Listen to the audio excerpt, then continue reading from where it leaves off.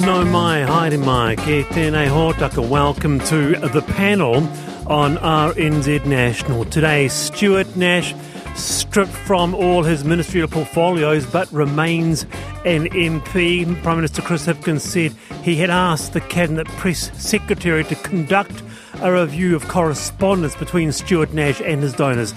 And if you live in Napier, I'd like your views on this. Should Stuart Nash remain your MP or not? Please get in touch. Text me 2101. Teachers and principals are warning they cannot cope with the pace and scale of changes to the school system. A litany of changes, curriculum, a review of teacher aid funding, new NCEA standards, a national push to improve attendance, just a handful of many. Is it just too much change? 20,000 people sign a petition to save Auckland's Citizen Advice Bureau. It was delivered yesterday. Kate Anderson is the General Manager of Citizens Advice Bureau Auckland and is meeting with the Mayor about now, actually. We have the latest for you at 4:30 on that. And we talked to a person who's lived off-grid for nearly 30 years. What's that like? And an email came through to the panel. It says, I paid $100 to go to the Counting Crows. And people kept talking through it. I know. Have you had that at a concert? People chatting, counting crows or otherwise. It's a disgrace, isn't it? Text me 2101. You can email the panel at rnz.co.nz. With us this afternoon, it's been a long time, but here she is, Ruth Money, victims' rights advocate. Kia ora. Kia ora. Has been a long time. Where have you been? It's lovely to be back. Mahi and more mahi. Nice to have you here anyway. It's lovely to be Also with us is David Cormack. He's Managing Director of the Draper Cormack Group, former Green Party staff member and one of the stars of a series on the murky world of lobbying on RNZ. David, welcome. Kia ora, thanks for that, Wallace. Can I just get out there that my bit had nothing to do with lobbying? Thanks. What do you mean? Well, my bit was about... Is it communications? Yeah, my bit was about comms and media advice to a specific agency. We are one of the few countries, while you're here, can I just bring it up? We're one of the few countries that don't have a lobbying register, whether what you did was lobbying or comms. We don't know what you people do. As a lobbyist / comms, would you put your hand up and support a lobby register? Yeah, absolutely. I would too. Yeah. It's transparency. Yeah, 100%. Put the sunlight on things. Okay. Because, everything kind of operates under a sort of a trust model, right? Like, we have to rely on, I don't know, our doctors haven't been corrupted by big pharmaceutical companies to prescribe particular drugs and treatment because we trust them to do it, right? And it's the same for every industry. So anything you can do to increase trust in an industry is a positive, in my view. There we go. A lobby register. We'll bring that up again. Has to happen, says David Cormack, or at least support it. Now, there exists in Dunedin a rather unusual clock on the third floor of the physics department at the University of Otago, the Beverley clock, as it's called. It has been running more or less by itself since it was built in 1864. That's right, no batteries, no solar power. Over 160 years old, still going strong. And I wanted to know about this amazing clock. So, Miles Taylor has been the clock's caretaker for the last 15 years. Miles, lovely to have you on the program. Hello, Wallace. How are you today? I'm very, very well. I would like to know more about the Beverley clock. Who was it made by, Miles? So it was made by Arthur Beverley. He was a chap who was born in Scotland and after a stint on the goldfields in Australia came to Dunedin about 1858, I think. And he'd done a few things before. He'd been an apprentice to a watchmaker in Aberdeen, and there he'd learned to make lenses. And so when he came to Dunedin, he set up business as a clockmaker and watchmaker.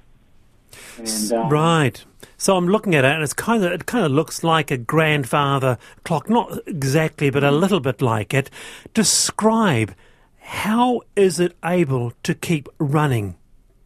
Right, well, the clock itself is just a standard pendulum clock. It's got a horizontal pendulum, so it means that the pendulum rotates backwards and forwards on a piece of spring steel.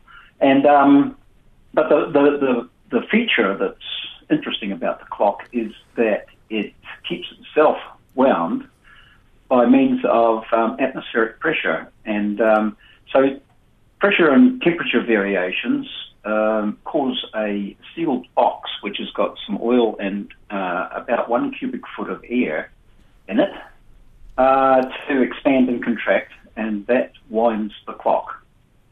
So it keeps itself wound, largely. That's extraordinary. Isn't that great? Isn't this great science, Ruth? Miles, I think there's something to do with the temperature down there, because all of my family around the Catlins, they live for a very long time. Right, yes. Beverley was the first person to rigorously sort of calculate how much temperature variation he would need to keep his clock wound, and so he worked out that it would be 6 degrees Fahrenheit, which is about 3.5 degrees C. Wow. And in Dunedin, we don't have much trouble getting that variation. No, you do not. David, pretty extraordinary invention here. Still going strong, 160 years plus. Reminds me of a song we used to sing at primary school, My Grandfather's Clock, which actually always just depresses me now because I realise that the song's about a grandfather that died. But I think that this clock should be, rolled out all over the country. It'd be fantastic. Change the lyrics. Beverley's Clock. Beverley's Clock. There might be a point to that, Miles. Get it out of the third floor of the physics department and put it on a road show, because here's the deal. People are fascinated by perpetual motion, aren't they? They are. But it's also quite a delicate piece of equipment, and moving it is a bit of an issue. I have been around when it has been moved, and you've got to be particularly careful. So it's always going to be there? Yes, it's not really a portable device. It's not a Beverley watch. It's not a Beverley watch. So can I ask you this, Miles? Theoretically, could this clock run forever? Yes, theoretically it could. Oh my God. Of course it doesn't, but yes, theoretically it would run forever. The changes in atmospheric pressure and temperature would keep it going. I hope this is a succession plan going on, Miles. Yes, not that right. I wish you any ill will, but, we need to make sure that the clock's okay. In fact, I've retired already, and there is another technician. Just finally, Miles, I guess the question that we all want to know, does this near perpetual motion, the one of its kind in Aotearoa, does this Beverley clock keep good time? Yes, pretty good. For a clock of its sort, it's got several adjustments on it, and you can arrange it so that I think at one stage we had it running, and it was gaining or losing only about 5 seconds a day or so. Wow. So, that's pretty for one of that clock like that. That's pretty good. All the very best, Miles. It's lovely to have an insight into this pretty fantastic clock at Otago University. That's Miles there, and that's the Beverley clock, a clock near perpetual motion. A lot of people coming through about talking at gigs. The support duo for Gin Wigmore and Nelson came down into the audience after their act and talked all through Gin's performance and stood in front of a little person and just kept talking.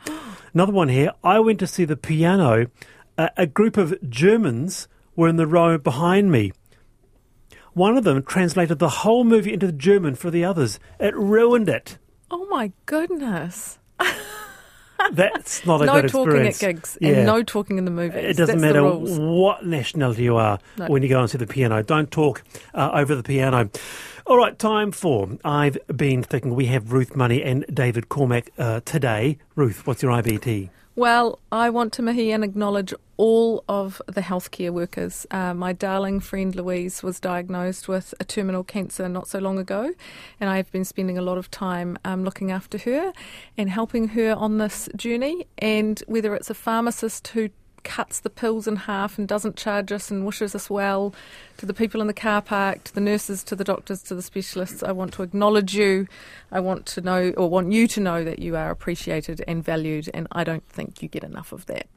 I love it.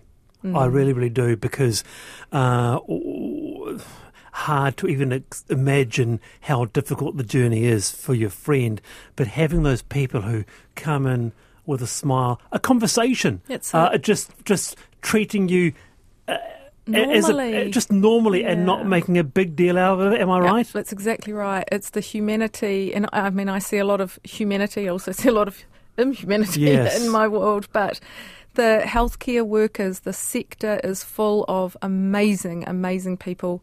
They're not on Twitter out there. They're not, blogging or Facebooking or annoying people. They're too busy.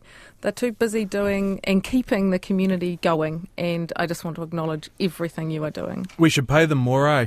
Oh, absolutely we should pay them more. Absolutely we should pay them more. They literally are keeping a community going. There are people from all walks of life, ages, stages, ethnicities sitting in those waiting rooms, and I see more humanity in those rooms than I do on a daily basis anywhere else. It's amazing. Kia ora, Ruth. There'll be thousands listening this afternoon who will resonate with what you've just said right there. You can get in touch, 2101, email the panel at rnz.co.nz. All right, David Cormack, I've been thinking. I'm, getting closer to 40. My wife's already there because she's old. But what I've found is since becoming like a proper adult, it's way harder and weirder to make new friends, right? Like when you're a kid, you're like, oh, you like the colour blue, let's be best friends. And then as you get older, you become a lot more discerning, and then also your couch becomes a lot more attractive versus actually going out and doing things with people. And so it's hard, but, in the last few years, Kim and I have actually met a series of people through having kids and various other functions, and I've found that some of the friendships I've made in my 30s have actually sort of been deeper and more meaningful than some of the ones that I made when I was younger. Not to say that the friends that I made when I was younger are dicks, because they're not. I love most of you. But yeah, it's such an interesting shift that occurs when you become older. Wallace, you're old. Thank you, David, for that. Wow. Thank you. He's got a blue shirt on, though. No, I in a rare moment of agreement with David Cormack, it actually is something that I've been thinking about, because the inertia of the couch, and we've got a very nice couch at home, very nice, it's very hard to get off. And I just realised, I looked around one day and goes, who are my real friends? Because we're friends, Wallace. Well, we're not. Well, you were just a bit mean to him. You just called him old. We may meet one day, David, and we might sort of share a cup of tea or a pint.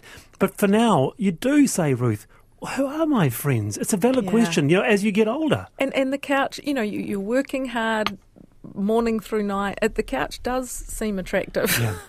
It is harder to, and I guess that's what you're saying, David. You're out and about meeting people through different ways. Yes. Childcare, etc. So very good, both. Thank you for that.